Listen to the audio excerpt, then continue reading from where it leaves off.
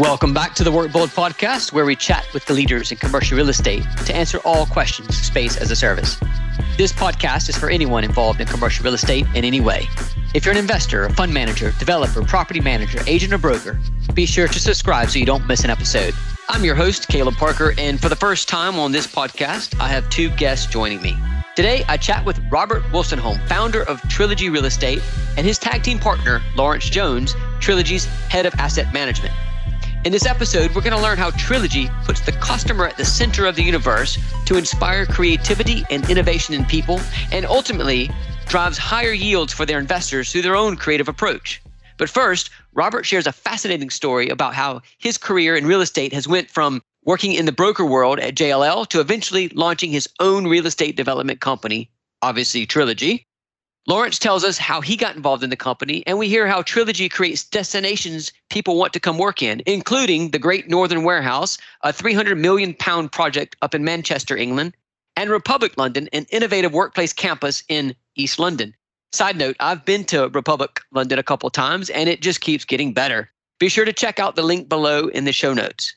Now, as this show is all about space as a service, you're going to hear how Trilogy's strategy is about providing a service to customers. Their developments are delivered as a service, not just office space. Their strategy, simply put, is service-led, and we dive into that. Now, the theme of this season is the evolution of building valuations, and Robert says office building valuers should talk to hotel valuers to standardize the investment profile of income streams from flexible and space as a service footprints. As always, if you have any questions or feedback on this episode or topics you want covered, hit me up on Twitter. I'm at Caleb_Parker. Or email podcast@workbold.co. All right, now let's go meet Robert and Lawrence. Welcome back to the Work Bold podcast. I'm your host, Caleb Parker, and today I'm talking with Robert Wolstenholme, founder of Trilogy Real Estate. Now, Trilogy is a London-based real estate investment and development business with a reputation for repositioning overlooked assets in the UK, transforming them into contemporary workplaces and mixed-use destinations. You may know of their Republic London development at East India Dock, especially if you attended BizNow's Office Leasing and Development Bold Conference. What a great name for a conference. The Republic development is a 4-acre workplace campus in London's Docklands, developed to attract and retain London's creative and tech talent, and was launched in June 2016. Trilogy is also developing the Great Northern Warehouse in Manchester, England, a £300 million project which will create a residential, commercial, and leisure for my American friends quarter focused around a historic warehouse in the city center. Now, Robert, who went to school for architecture and is a chartered surveyor, has 25 years experience working on some of the most innovative developments in London. He spent 13 years as a director with JLL before moving over to development with Resolution Property and now his own company, Trilogy. Welcome to the Work Bold podcast, Robert. Thanks, Caleb. It's great of you to have us.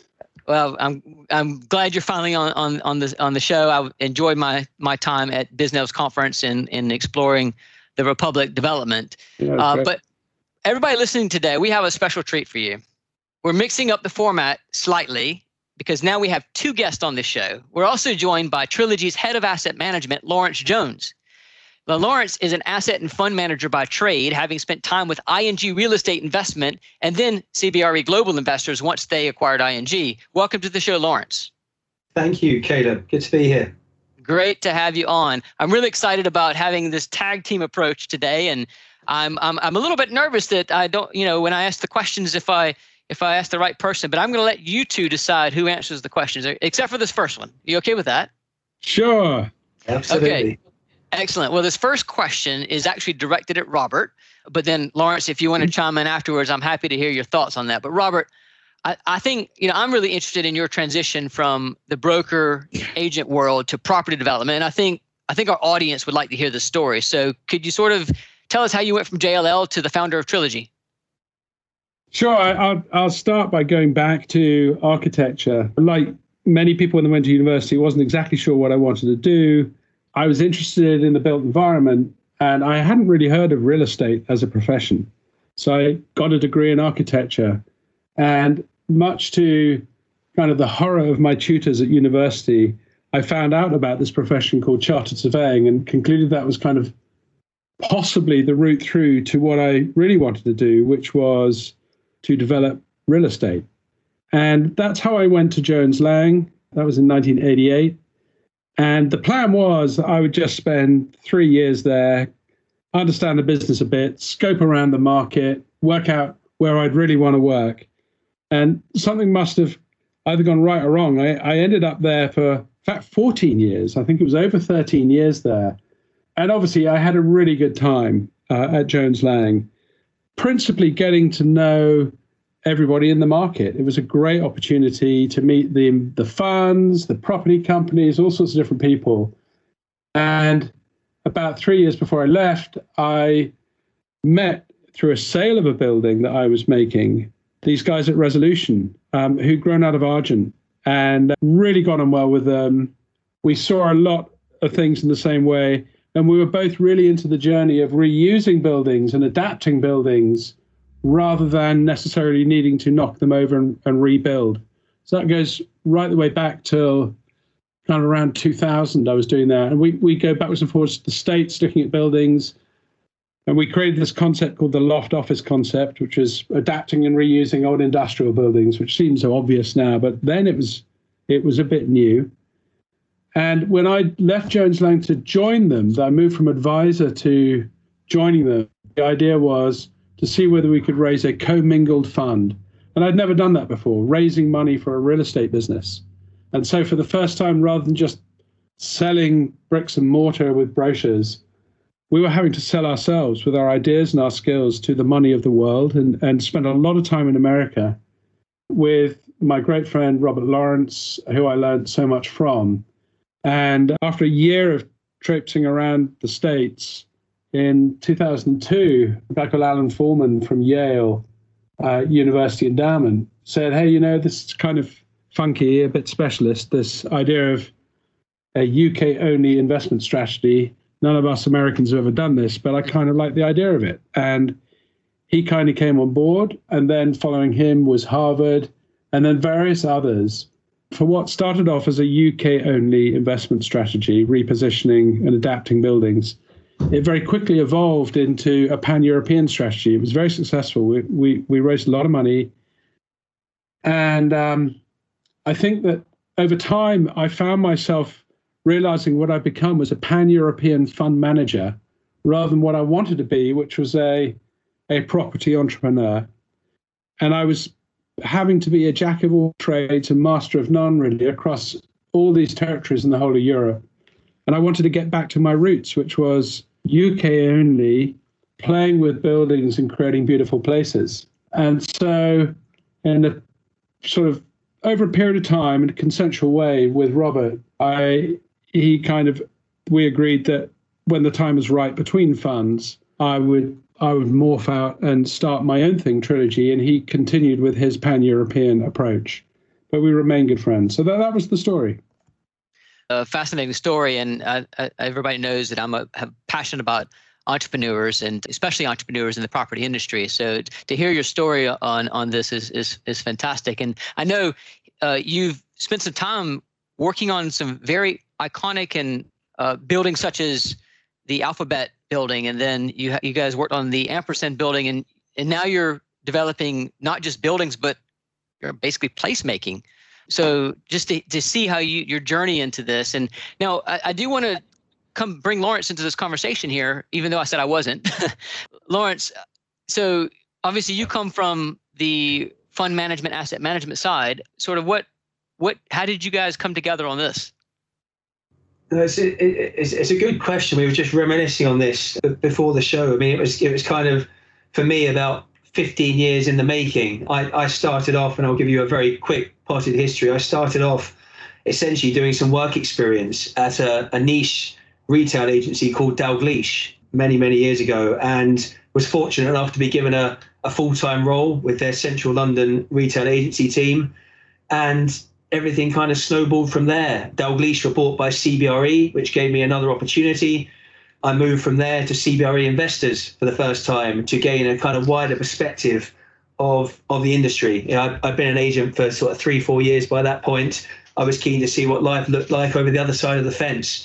got qualified over at CBRE Investors, then made the move to ING Real Estate Investment Management as a senior asset manager on their listed property vehicle. So again, a chance to get a new perspective on life, work within a different environment across different sectors, because I had up to that point really been a kind of retail specialist and, dare I say it, a placemaking specialist as well. As you pointed out earlier, there was no escaping CBRE Investors, and I wouldn't want to. They were good people, but they bought out ING, the investment management business over at ING, or the real estate investment management business.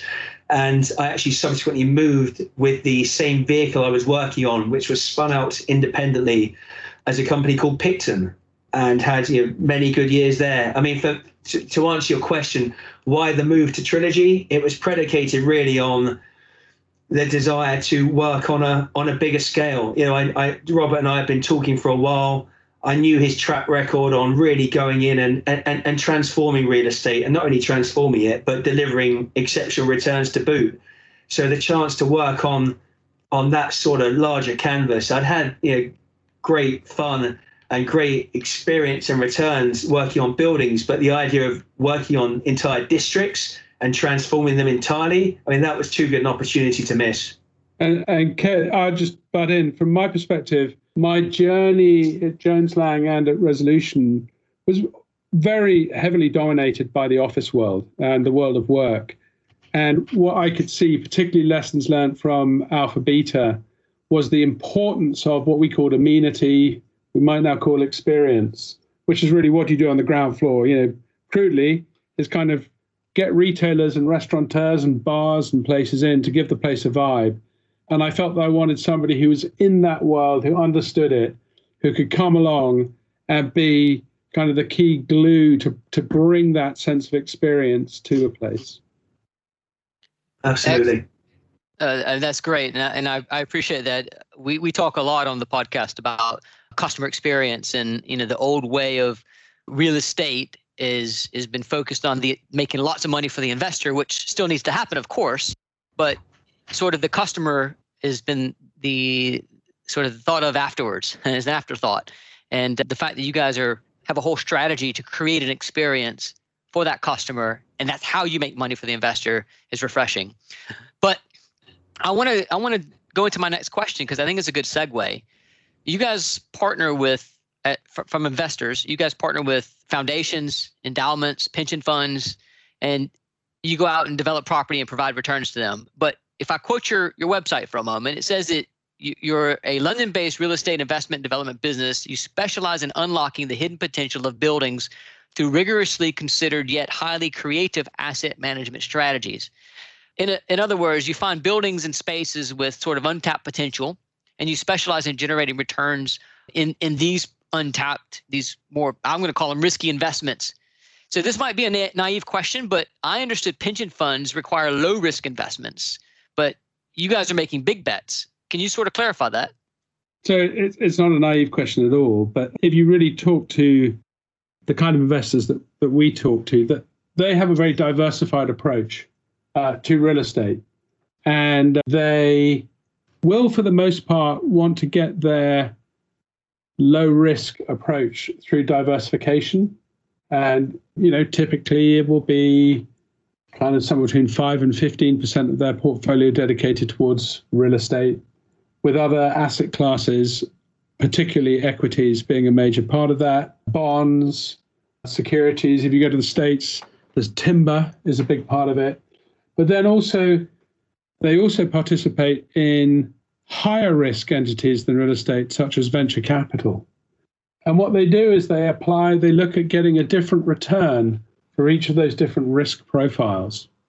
And so from the equities market, they may look to get a kind of total return of maybe 6 to 8% at one end. Bonds, probably less. They regard that as safer. At the other end, venture capital, they probably want to be getting 25% returns. Real estate is seen as somewhere in the middle for a lot of them. They like real estate to be giving them somewhere in the kind of maybe 10%. But certainly from the US, there's a lot of people who are saying, well, look, if we're going to make the move across the Atlantic to go to a new territory, we have to be compensated with with better than ordinary returns. Otherwise, let's just invest in the stock market or something else.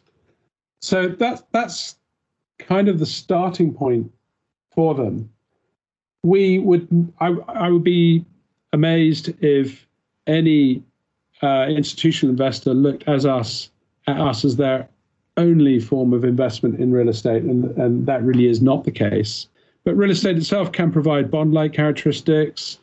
We talk about core plus, value add, opportunistic.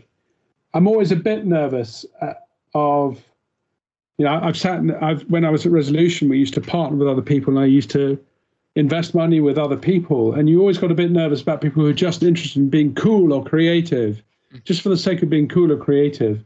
And you kind of felt, well, you're worried that they aren't giving enough thought to the investors' money, about how they might lose the money. And the starting point for us is we must never, ever lose money for our investors. So you want to start with a really well protected downside for everything you look at.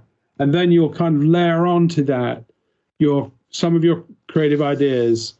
And we'll typically go from the highly creative, high risk end down to the very low create, low risk. And we usually look for somewhere that's a good blend in the middle. Well, that's great. I'm going to come back to this topic in later on in the conversation. But it's great to hear how your investors are sort of seeing you as a way to diversify their portfolios. So you say that more than any other real estate company, Trilogy focuses on creating places that appeal to the UK's leading talent networks. Your developments redefine the standards, creating places that thrive thanks to the interplay of knowledge, innovation, and creativity. I love all that. I love it. It sounds like marketing speak a little bit, but I know it's not just marketing speak, because I've been to your Republic London development. But what I want to ask you, in your own words, what does talent want? I spend a lot of time actually talking to my kids. They're all in their 20s, and just understanding what's going through their minds. And that changes over time. And I think we've gone through a fundamental change in the last 2 or 3 years.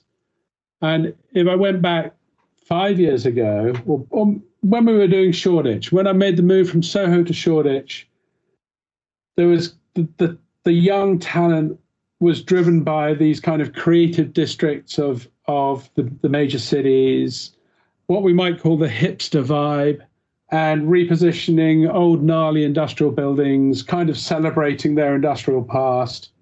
Something around that seemed to be what was going on.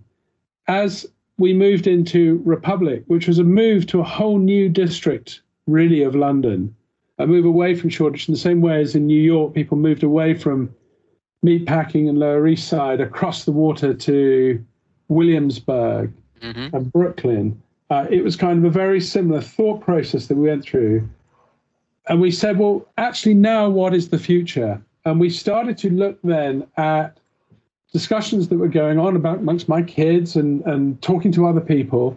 And people were getting much more into sustainability, social justice, and yes, creativity. They wanted creativity, but there was a move towards a much more purposeful, impactful, and thoughtful approach to life. And I think last year with the whole Greta situation, it really came to the fore.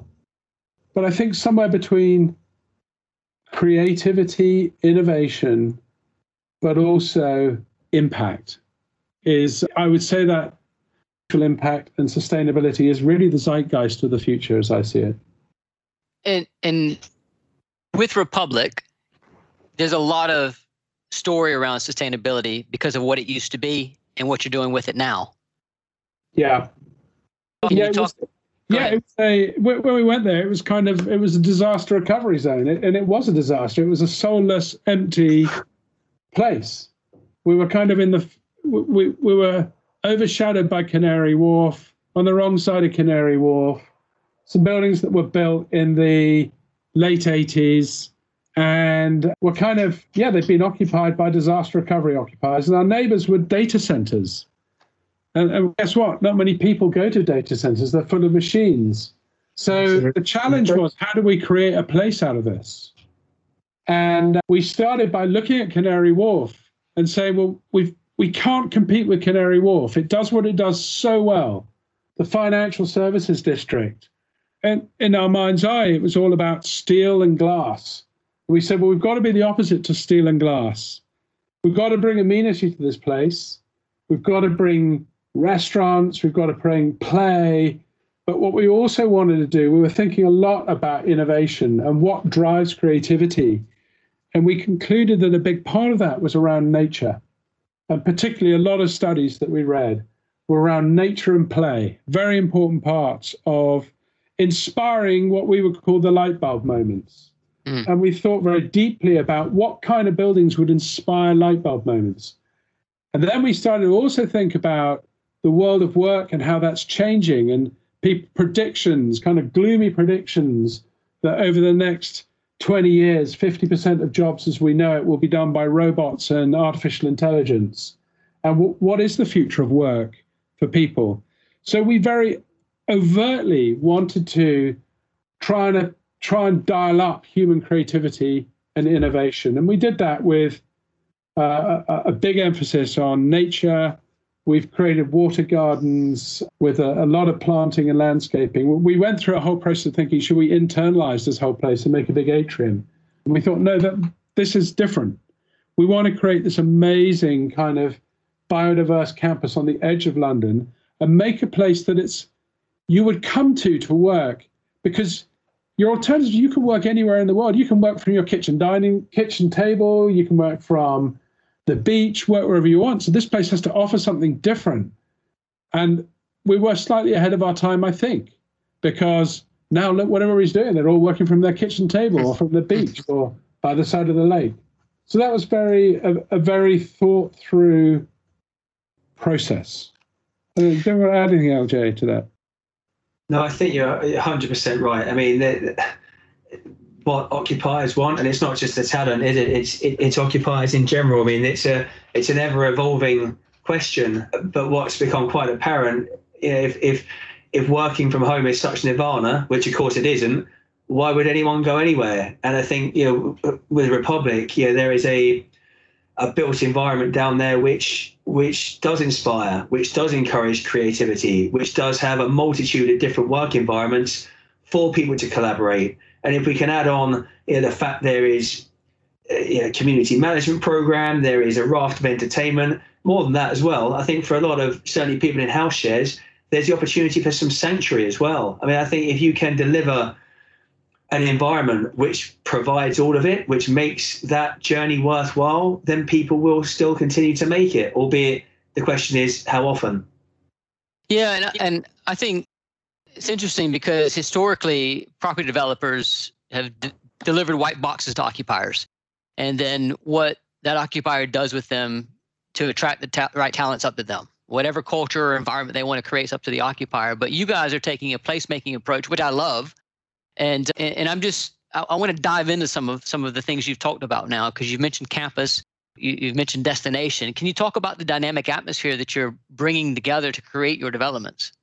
One thing that became very apparent early on when we first started marketing the kind of refurbished space and the finished product down at Republic, we had these incredible photos, we had incredible specification, and we were looking at the marketing material thinking something's not quite right. The awe-inspiring design, these creative quirks, a hell of a lot to love, but we just couldn't put our finger on what was missing. And of course, in the photos, there actually weren't any people, because ultimately you create the incredible environment, you create the infrastructure, but what it's really there to do is encourage businesses and the people that work there to flourish, to get the best out of their employees, to operationally perform to their very, very maximum capacity. And it's not an easy process, I suggest, from a standing start, not at all. And a huge amount of time and investment has been made to ensure that we have got a dedicated community management program, for example, so that someone is there almost as a front of house service to make sure not only existing occupiers are looked after, but prospective occupiers as well. And these are the guys and girls that are curating fantastic events, ensuring that there are seminars, ensuring that there are socials. And in fact, crucially, to my mind, they're also ensuring that the businesses and institutions that we have done at Republic get the privacy that they want, if that's what they desire as well. I mean, the amenity we've curated down there has been another crucial factor. People, particularly, I think, with a slight sweeping generalization, but young people, they want vibrancy, they want energy, they want something to do more than anyone else. They don't just want to hop on a train and go home. So, yeah, it was crucial that we tried to secure, and in fact did secure, some great independent amenity down there as well. And the responses have been favourable. We're up to, I think, 85% occupancy now in import building. We've just launched export building. We've already got 20% pre-let. It's great. We feel like we're reaping the rewards of some seriously hard work.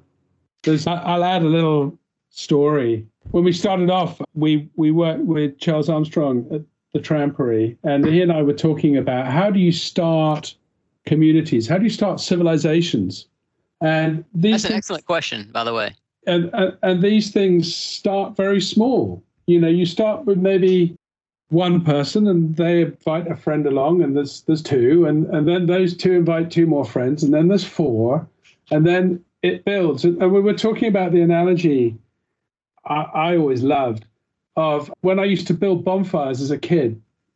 If you just got lots of newspaper and scrumpled it out, then a match on it and throw a big log on it, it didn't work. It would just never work. The way you get a bonfire going is you scrumple up the newspaper, you light it, and you start with the smallest twigs, really small ones, and then you slowly build it up, build it up, build it up, until you can put the logs on after you've built up to bigger sticks, and you get this kind of this hot inferno of community with a real solid heart to it. And so that's been the approach we've tried to adopt here. We started very small and then added to it. Absolutely. And just to add to that, Robert, Kelly, you mentioned earlier this sort of the very gradual shift, thankfully, there's been in the real estate world that maybe the people that are signing contracts are in fact customers rather than just people you're taking money from. And we've made a real effort to build up relationships with every single occupier down there. The amenity guys in particular, all of them. These are people that are investing their time, their resource into our community. So absolutely, first name term relationships with them, and that has been, I'd suggest, a crucial part of our success. You talk about it being a campus for tech and innovation, but you've also taken on a number of further education tenants.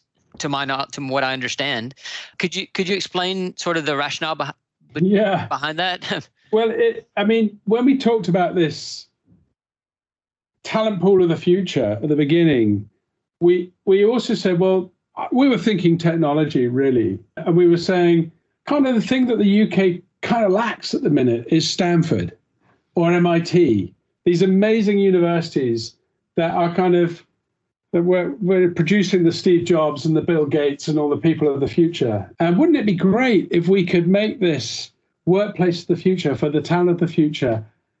Wouldn't it be great in the middle of that if we could have our version of that? And perhaps what that is a coding academy, a globally recognized coding academy. And these were the dreams we were having. And we kept on talking to various universities as we've been going through the journey and asked them to come down and look at it. And then when we got our public realm opened up, and I think it was the guys from Global Banking School who came down first, and it was kind of amazing that they were walking around the place and just saying, I cannot believe what you've created. You've created kind of the best place we could imagine in London to position ourselves as educators. We want to create a business school. I think they've been looking at Ealing in West London as a place.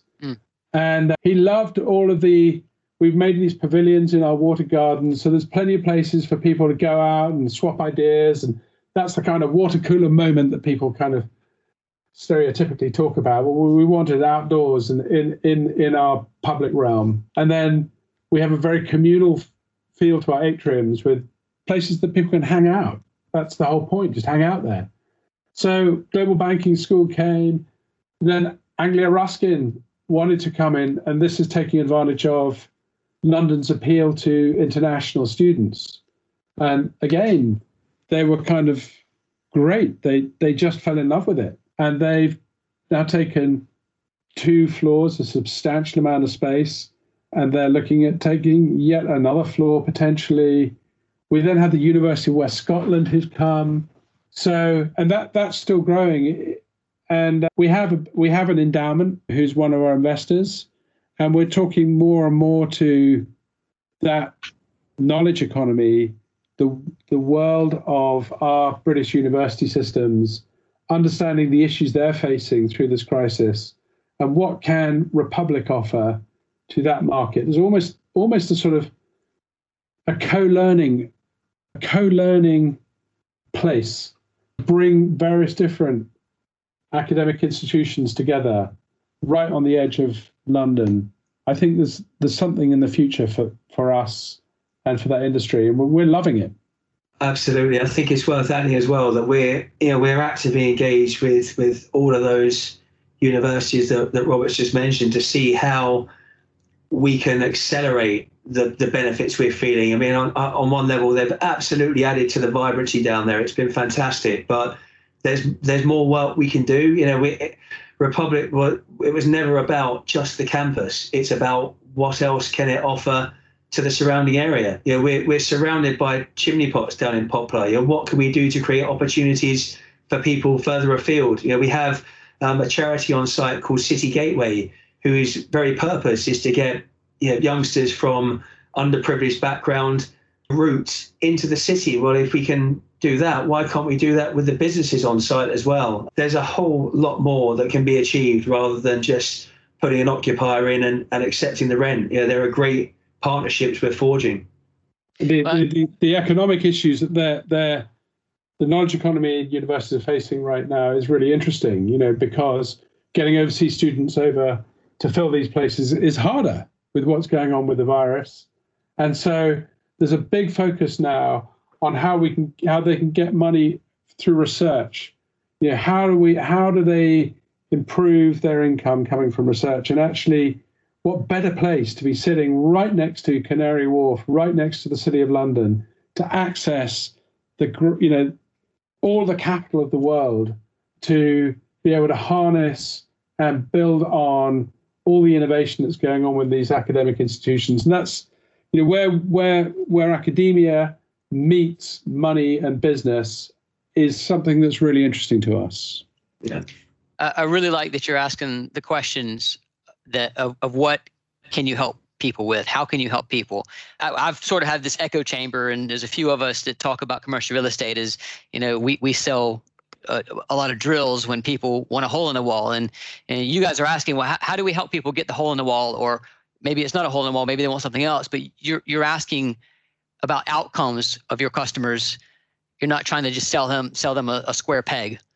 So I appreciate that. Moving into the economics and some more practical discussions of this, and then we're going to slide into the space as a service topic. But in regards to office space in your developments, what is your view on the trends towards flexibility and away from long leases? Well, I think it's great, and it's exactly what's needed. It's what our customers need. And by the way, it's not everybody. I think that I used to sort of say 80-20 rule. We'll almost give 20% of the space away on flexible leases to the amenity, to short-term office occupiers. That's fine. That helps create the place. And then what you can do is really drive the value from the 80%. I think that's now changing. And I'm more in the kind of, I don't know whether I'm at 50-50, but certainly 60-40 with 40% towards flexibility. And that flex space is not just about offices, space as a service.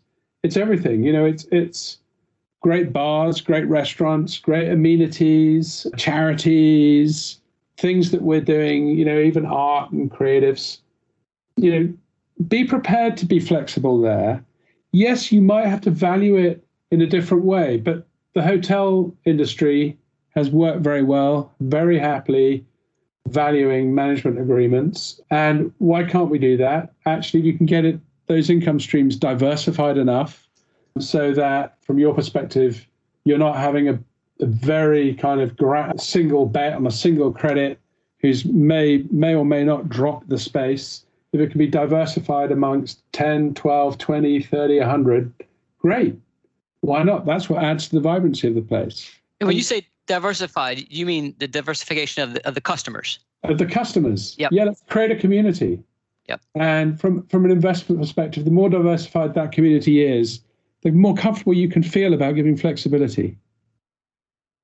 I think, I had a question on how does space as a service fit into your strategy, but your strategy is about providing a service to your customers, and it feels like to me that the entire development is not just a product; it is a service. So I don't have to ask that question, but you alluded to management agreements and space as a service and partnership models, and I think Lawrence, feel free to chime in, but there's been a lot of talk about asset owners moving into this partnership model that we just talked about and on management agreements, because the old way of leasing to some of the big players is not working because it's risky and the SPVs that are involved. Do you have a view on management agreements specifically? Do you do that? Do you execute them in your developments, or do you prefer the lease model? We're like the rest of the industry. We are in a kind of state of change, I think. We're obviously observing the British Lands and Land Securities and others with their own various flex models that they're going for. I'm not necessarily a huge fan of just a management agreement. It feels a bit of a one-sided bet. Markets change, they move around, they cycle. And if you, as the landowner, are taking all of the heavy risk of the investment in the land, and you're kind of handing over full control for managing your asset to somebody else who's putting no money in and taking a significant reward for it, the sharing of risk and rewards doesn't necessarily feel exactly right always. Yep. And in the same way as you look at hotels, we think it's really important that when people go into a building, they have a kind of sense of place and that the owner really, really cares. But equally, I don't know, I'm digressing into something slightly different here, but I was thinking about, do I prefer to stay in a Hilton hotel or an Intercontinental hotel? Or do I prefer to go to the Wythe Hotel in Williamsburg? Or would I prefer to go to one of Tim and Kit Kemp's boutique hotels in London? I think I prefer the latter. Okay. And they tend to be more owner-operator models. And so then on that note, do you have within your developments, do you have earmarked for a flexible co-working serviced office footprint that you then will own and operate? I think, as Robert alluded to earlier, I mean, we certainly wouldn't dismiss management agreements out of hand. And indeed, during the early days of Import coming online with a significant amount of vacant space available, we had some quite advanced discussions with a number of operators and decided not to proceed. And that wasn't predicated on a dislike of them. Great operators, hugely successful in different markets. I think what felt disproportionate at the time was the level of risk and capital we were expected to put into the equation versus the potential upside. And it after sort of much soul searching at the time, the conclusion we reached was that why not try and do it ourselves? And I would not want to try and ape any number of operators, but what we decided to trial was our Studios at Republic concept. Mm-hmm. And that was primarily based on shortening or making the ease of access, the ability to take space at Republic simpler. I mean, we live in a world now where if you can't do it on your phone, you're probably not going to bother. I think 70% of the population would take that approach to it. Yeah. Now, Studios at Republic isn't quite that simplistic, but what it does allow is for an occupier to view the space, make a phone call the very next day or a few hours later and say, I want to take it on a short form lease with flexible exits at any given time. It's fully furnished, plug and play. And, yeah, we've had success with it. Now, we've actually seen that model changing slightly. We're seeing, I think it's fair to say, Robert, more demand for even smaller space than the current studios we're offering. And yeah, but there's a place in the market for all of this. I mean, if there's one thing I do believe in, I think we as a house believe in more than ever, is that within the walls of one building, there can be a multitude of different products, and sure, all of them potentially have a home. And incidentally, at the other end of the spectrum, there's two ends. There's the micro units that we're very actively working on right now that LJ's alluded to. But then at the other end of the spectrum, if you're a big business, you kind of want your office to be something of a temple to your own culture, and you need we need some space where larger occupiers who've got a balance sheet, who can afford to do it, who've got a number of employees, can actually come in and do their thing. And when they do their thing, they probably do want to stay a bit longer because they've got to amortize the cost of it. And they don't want their clients coming in feeling that they're just taking space in somebody else's building. It's got to feel like their building, and they've got to be able to make it theirs. Yeah. So with the diversification in the, I'm going to call it an estate, basically, because you've got multiple buildings on the property, you have earmarked a certain percentage of traditional lease transactions versus the more flexible, I'm going to call them spec suites. Yeah. I'm interested to know sort of what size range are those spec suites, but also do you aim for a certain ratio between the flex and the traditional transactions? We kind of going along with what the market wants, really. We haven't gone into it with a kind of a strict view on what it will be. I think that as we have moved through it, we can see that there is the potential for some really good demand for small units and micro units in that location, and units that don't feel like they are part of, you're going in and just a small part of somebody else's brand, where people can be part of kind of the whole Republic community. In terms of percentage, we are right now probably about 10% of our floor area is flex space, studio space. Can I see that increasing, being more like 20% flex space and studio space? Yes, I can. Absolutely. And then another 10% is amenity, which, by the way, is equally on a flexible, kind of shared risk basis, often with our occupiers, turnover deals, all sorts of different ways we're prepared to look at putting those deals together with people. Absolutely. And it's probably worth adding, Caleb, that kind of interestingly, we created the Studios at Republic concept precisely to provide that flexibility, to allow people to be fleet of foot. But what we've actually seen with some of the occupiers is that they've elected to take longer leases. So fantastic. They know the all-inclusive rent they need to pay. It's a fully furnished space. Their internet is sorted. Life looks pretty good, but they've still been keen to engage in a longer lease commitment. What? Out of curiosity, why is that? Or sort of, are they saying? I'm just thinking as an entrepreneur, if I could have something with ultimate flexibility or commit to it, why would I choose to commit to it long term when I can still have it on flexible terms? No, it's a good question. I mean, I think the way the world is, there are still the opportunities for substantial incentive packages to take longer leases. Perhaps some of these organizations, and having spoken to them, they feel like they've found their home, for want of a better phrase. They're willing to make that commitment because they don't want to be anywhere else for the time being. And it's kind of, it's music to our ears as landlords. I mean, I think we always saw studios as being incubators, as being the kind of the chance for new occupiers to come to site from whatever industry that might be and trial Republic, see what it has to offer, with a view to expanding and taking perhaps more conventional terms on other space.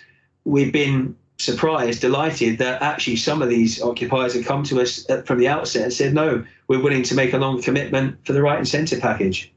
But others, in growth phase, so they come to us with maybe 10 employees, They go through a first round in fundraising. They raise some money. They're going to increase to 50 employees. They want a place that they can actually start to really create a culture that they can claim as theirs. And they want to have the opportunity to fit it out themselves. They want to invest the money to create their home. And they're making a longer term commitment. Very interesting. And I think the word flexibility, when we talk about Trilogy, it sounds like you guys are flexible in your thinking and your strategy in helping your customers achieve their outcomes, no matter where on the spectrum they are in the stage of their company. But and I also like how you're following the market. You're sort of responding to what the market wants. And as we're seeing across most major markets, this shift towards space as a service and more flexible terms. And I think there is a lot of talk about either landlords and asset owners like yourself operating these footprints on management agreements or doing it yourselves, as you were talking about. But in either case, there's a big question about building valuations because, as you know, historically, the valuation is a simple formula of looking at the long-term revenue coming off of committed leases and subject to the covenant strength of the tenant. But when we talk about these short-term and flexible, so do you agree that the valuation methodologies for commercial real estate needs to change to recognize revenue that's generated in these spaces as service footprints? Sure, I think it's kind of slowly happening anyway.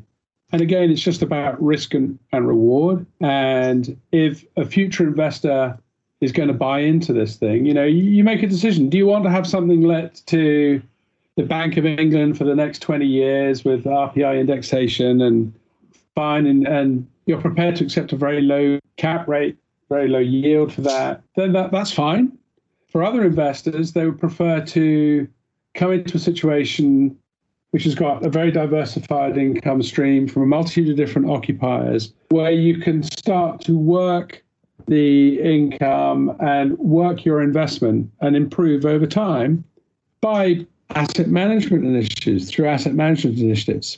You'll want a higher yield for it, and you will judge, I think, your pricing analysis on what income has been driven from that asset for the last 2 or 3 years, and your own judgments on where you think you're going to be able to push those income characteristics over the next few years. So it's a different way of doing it. People have been valuing in this way in the hotel world for decades. So for valuers, it's not really a great change, a massive change. It's just, hey, Mr. Office Valuer, just go around the corner and talk to your colleague who's been valuing hotels for the last 30 years. Ask them how they do it and apply the same principles. It shouldn't be rocket science. Well, you make it sound so simple, Robert, and it just makes me think, why do we not already have this figured out already? I think that people have got too used to just, we've been moving over time from 25-year leases to 20 years to 15 to 10. Now we're kind of somewhere between 5 and 10 on average, aren't we? And so we have to reflect that. And the rest of the world, frankly, never had our 25-year lease structure. So the rest of the world is in a very different place. I think that the US is far more advanced. There's far more flexibility. It's a very different lease structure. And slowly but surely, the UK has been moving towards the rest of the world. So I'm hoping that it won't be a problem in the long term. Okay, well, I've got one more, I think maybe a slightly lighter question for you before we move into our quick fire round and wrap it up. And that question is, what are you most optimistic about looking ahead to 2021? Well, number one, let's get through this Brexit thing, which I think most of us in the industry would rather we didn't have to get through, but now we've got to get through it. And let's get through this COVID crisis. So there's a lot of uncertainty, a lot of concerns about that. But what I'm excited about is the change, the accelerated change that we're seeing. And for us as property investors, and particularly those like LJ and I, who are kind of at the more creative end, we love to embrace that change. That's an opportunity for us to make a living. Absolutely. I mean, I just echo that. It's a shame that these changes have been accelerated during such lousy, or as a result of such lousy circumstances. But to see these questions being answered, how do businesses want to operate? Is there a one size fits all? Absolutely not. So the opportunities that lie therein are enormous. The embrace of intelligent design, the celebration of collaboration. I think we're well positioned to continue trying to lead those trends. There's a lot to be excited about. Excellent. Music to my ears. So going into our quickfire questions, I'm not sure how to do this now with two of you.